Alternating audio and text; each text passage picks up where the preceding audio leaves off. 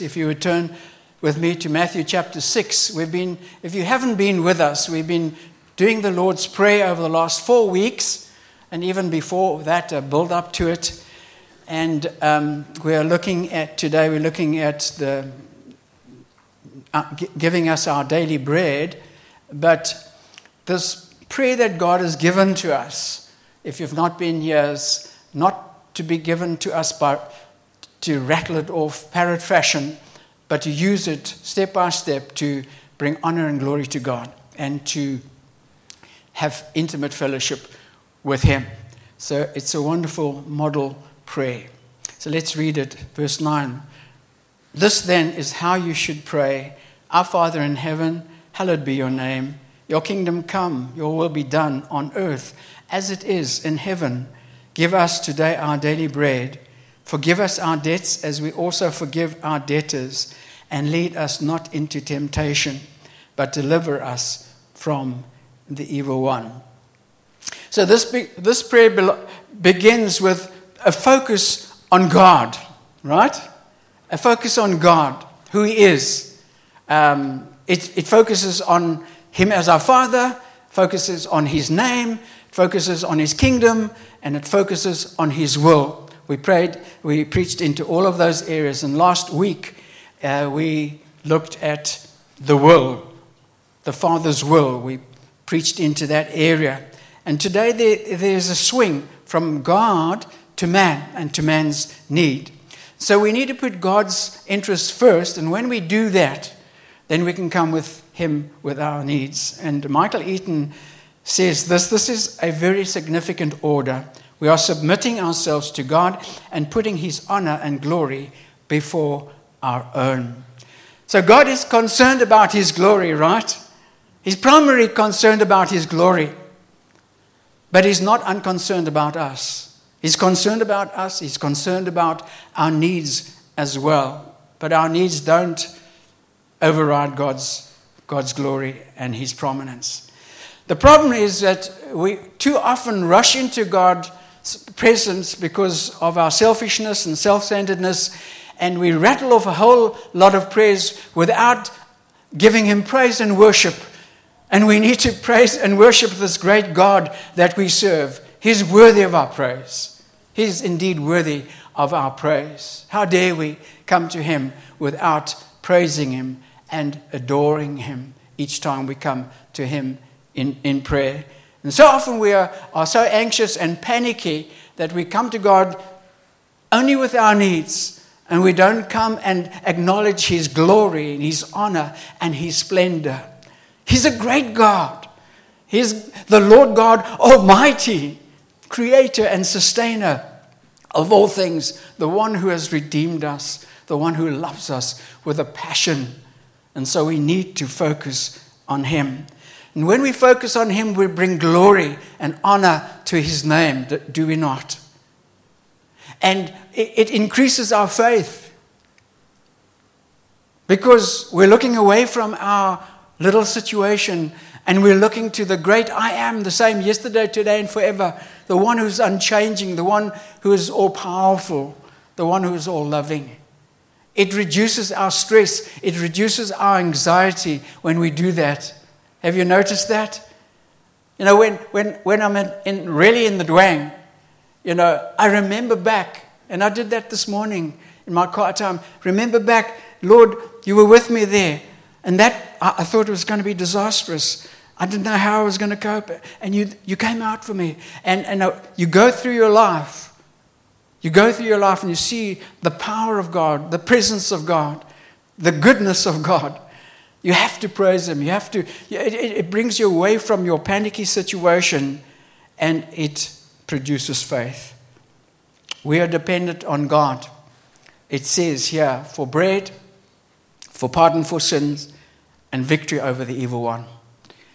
So why this order? That was the question that the early church fathers asked and were puzzled with. You know, why the physical needs before the spiritual needs?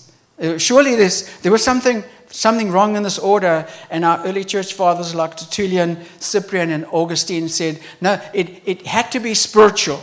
And so it had to be the communion, the bread of the communion, it had to be the bread of the word of God. Man shall not live by bread alone, but every word that comes out of the mouth of God. Or it had to be Jesus. In John chapter 6 and verse 35, Jesus proclaimed that he was the bread of life.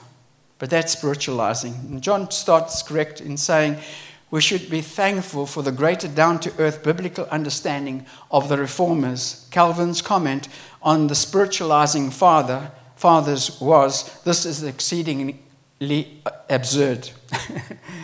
Luther had the wisdom to see that bread was a symbol for everything necessary for the preservation of this life, like food, a healthy body, good weather, house, family, good government.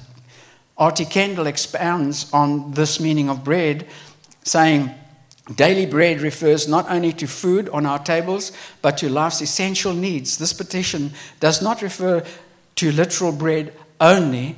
Bread in Hebrew meant all kinds of nutrition. It refers to physical needs, emotional needs, material needs, the needs for friends, transportation, and jobs. And so the Lord didn't make a mistake when he put bread first, and we'll see, we'll unwrap that as we go. So why should we be praying for bread that's including every one of our needs when God knows our needs already? Glad you asked the question. Matthew 6 and verse 31 and 32. So do not worry, saying, what shall we eat, or what shall we drink, or what shall we wear? Your heavenly Father knows that you need them. And Paul says in Philippians 4:19, my God shall supply all of your needs in glory with his riches, according to his riches in glory. But we have to understand the context of this passage of Scripture and unpack it to understand the importance of the question. It's an important question. We're living in a vastly different world, are we not, to that of Jesus in his time, right? I mean, those people were poor, right through society. They lived from hand to mouth. They were paid at the end of each day. How about that? And so if they didn't work, they didn't get paid. And they didn't eat. Because they didn't have enough to put aside for the following day or the following day, just in case they couldn't work. If they were sick or if they were injured, they couldn't work. If the weather was bad and there was a drought, and it would be disastrous. So this wasn't a small prayer that Jesus is asking us to pray. It's a big prayer. It was a big prayer for them, and it's a big prayer for people today. Give us this day our daily bread. And so Jesus' followers were being taught to trust the Heavenly Father to meet their basic needs. Not only then, but here in our day and age. Now I want to look at several points relating to this question and relating to this text. I think we've got 8, so buckle up. Number 1, Jesus said, you'll always have the poor with you. And in the last days, the word prophesies that there are going to be perilous times of droughts and upheavals and earthquakes, and there will be poor. And there are poor in our land as well and throughout the world today. 39% of our population are out of work. 60%, a whopping 60% of our young people up to the age of 30 are jobless. It says for us to say to the Lord, give us this day our daily bread. It doesn't say, give me this day my daily bread. We're focused, and we're to be focused on the world, on our world. Are we praying for our government? Are we really praying for the situation to turn around? We've been downgraded. And we don't want to go to junk status. We need to be praying. Jobs are at stake. Lives are at stake. And I'm not over-dramatizing. This is part and parcel of this prayer, which is vital, which is important, which is crucial. It's a worldwide problem. According to the 2017 stats from the United Nations, 821 million people went to bed hungry every night. Got some other stats here. Estimate that 795 million people lack the necessary food to live a healthy lifestyle. Estimate that as many as 25,000 people lose their lives every day because they don't have food. UNICEF estimates globally that 165 million children under the age of 5 experience stunted growth, and many of them never fully recover. Do you see the importance of this prayer? It's not just a physical thing, it's a spiritual thing here, because we're concerned for others as well. We have to be. Secondly, another reason why we should be praying this prayer is that we cannot take it for granted that we are going to have food on the table, because things can happen overnight. We can lose our health, we can lose our jobs, we can lose our wealth in a flash. And so we can never become blasé and think that we can be self-sufficient. I don't need God.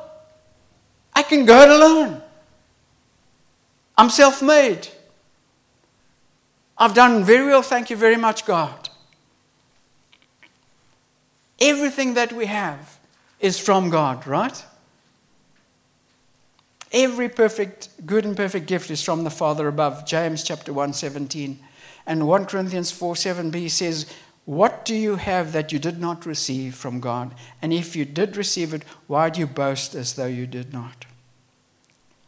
Another reason that we are to pray this prayer is that it keeps us in gratitude towards God, right? It keeps us in gratitude towards God. You know, ingratitude is the biggest insult to God that we can present. Martin Lloyd-Jones is spot on when he writes, "Life in Western society is not quite as precarious as it was in the first century. We have received so much more, but sadly our very wealth has contributed to our thanklessness and to our spiritual bankruptcy." Think about the amount of food that is wasted in the West. I mean, the figures are staggering. I don't have them on hand, but you can look them up. In America alone, tons of food are thrown away every day that could feed the multitudes. We dare not waste. We dare not waste. We dare not waste. And we need to be thankful for God. Why do I thank God when I come to a meal, when I've got a bank account? Because I live in thankfulness, in gratitude, and in dependence on God. 4, another reason that we pray this prayer is that we're in a relationship with an Almighty God. This whole prayer is about relationship, right? And how blessed we are to have a relationship with God. Whoa, it's enormous. We can never grow stale in that. Think, oh well, take it for granted. We're in relationship with Him. Yes, He does know our needs. We're not coming to Him and saying, do you know? No, He's God. He knows everything. Or have you forgotten? No, He hasn't forgotten. So why do we come to Him? Because He's our Father. He's our Father and He cares for us. There have been many times when I was saying, Father, we don't have too much, please. And He cares for us in that moment. Can you imagine if you had children and you sent them off to varsity in Cape Town and you paid for their fees, were all paid for, and then you put a whole chunk of money into their account for the whole year so that they could have an interesting year. And then you phone them and you contact them, in various ways. No response.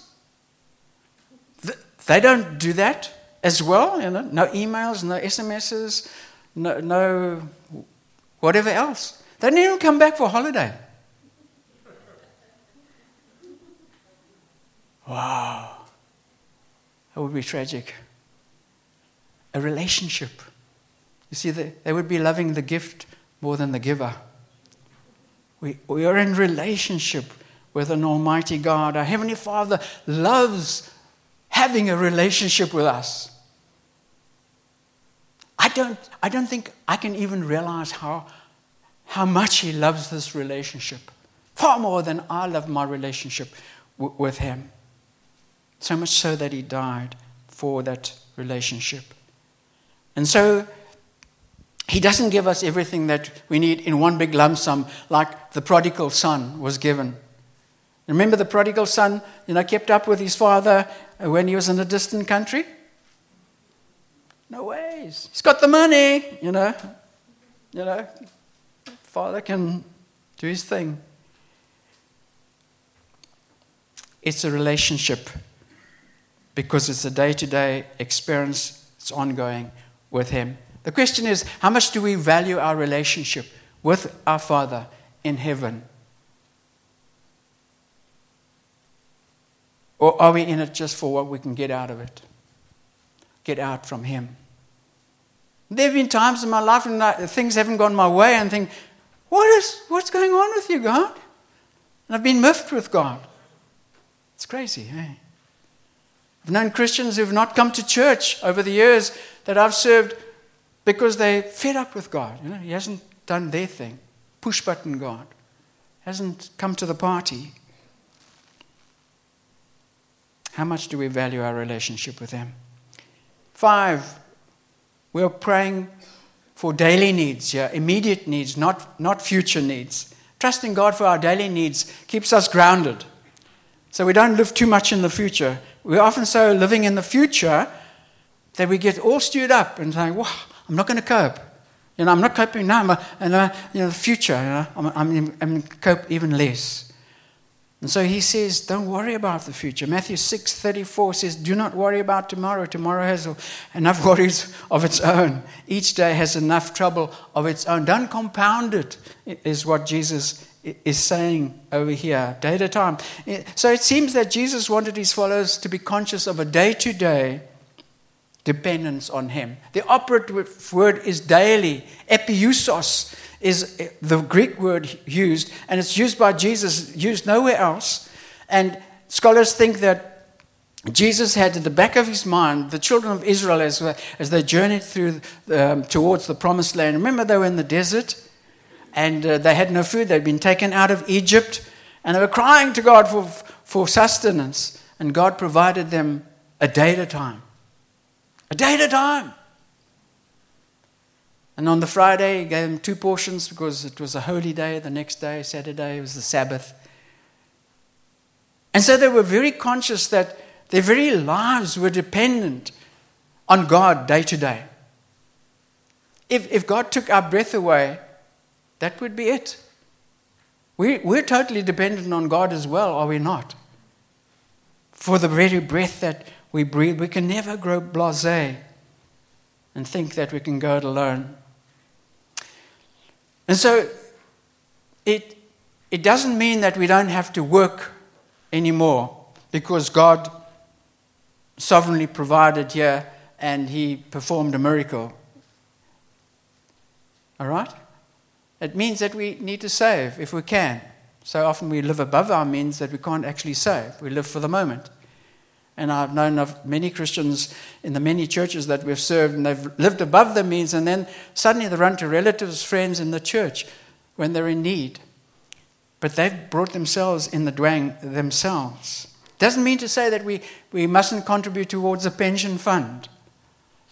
I've come across Christians like that, and it's like, no, God will provide. And then God didn't provide. It's like, what happened? Actually, we're too super spiritual. We need to be grounded. We need to trust God. And we also need to play our part. Number 6, this petition doesn't mean to say that we don't have to work. Have I said that? Already, I've jumped my gun. In the Garden of Eden, Adam and Eve didn't work, right? Right? Still there. But when sin came in, what did God say? You have to work by the sweat of your brow. And Paul says to his new converts in 2 Thessalonians 3:10, if man shall not work, he shall not eat. If he refuses to do anything and he can do something, you shouldn't feed him. That's what he's saying here. When we went to Malawi on a mission, there were notices up, don't feed the beggars, because we don't want to have a nation of beggars. And there were very few beggars. And boy, the people were working. They were hard working and industrious. We need to work. 7, this petition is for our basic needs and not for luxuries. It's not for luxuries. I've heard Christians saying, I'm praying to win the lotto, and I'm going to give the church so much. Like, does that make it any better? And we're not to play the slot machines as a means of existing. Our source is God, is it not? It's not those things. We're dishonoring God when we rush off to those spheres. Kendall says, the purpose of this petition is to warn us against greed. Why? Because it refers to what is immediate. So, I don't have to come to God and say, look, Lord, I've got a Jazz, but Cadillac will do. Maybe a Rolls Royce? No. We need to be happy with what God has given to us. 8, this petition is to be prayed so that we can do the will of God. The prior petitions were, your kingdom come and your will be done. Right? And that happens. We cannot be productive. We cannot be fruitful when we have a huge need. When our needs are not being met. I know of many pastors and some missionaries who have left ministry because their basic needs have not been met.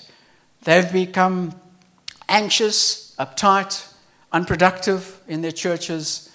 There have been issues, mental stresses, emotional, physical, mental stresses, and the churches have lost them. There is a corporate responsibility for God's will to be done in the kingdom of God. R.T. Kendall says, the truth is, it is extremely difficult to cope spiritually when we are unwell, hungry, thirsty, deep in debt, going without sleep, and having no money. In other words, it is extremely difficult to serve God when our basic needs are not met. And it comes back to give us this day our daily bread. Praying for others so that they would be able to do the will of God. Maybe we are fine, but what about the others? In conclusion then, how are we doing for time?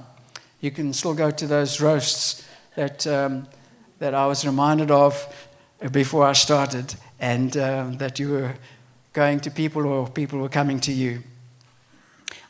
So if we're living beyond our means, we need to drastically change our lifestyles. We need to take those credit cards and we need to do plastic surgery. We don't have to go to specialists. There is a specialist here, but he won't do that for you. We've got to do it for ourselves. Cut. And we need to be praying for the needs of others.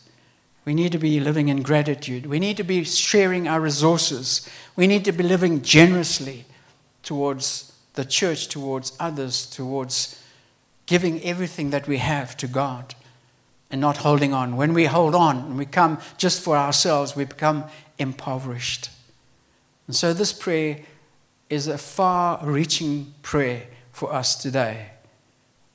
Let's enter into it with joy and let's see God work richly in our land, amongst those who are not in a good place in our church.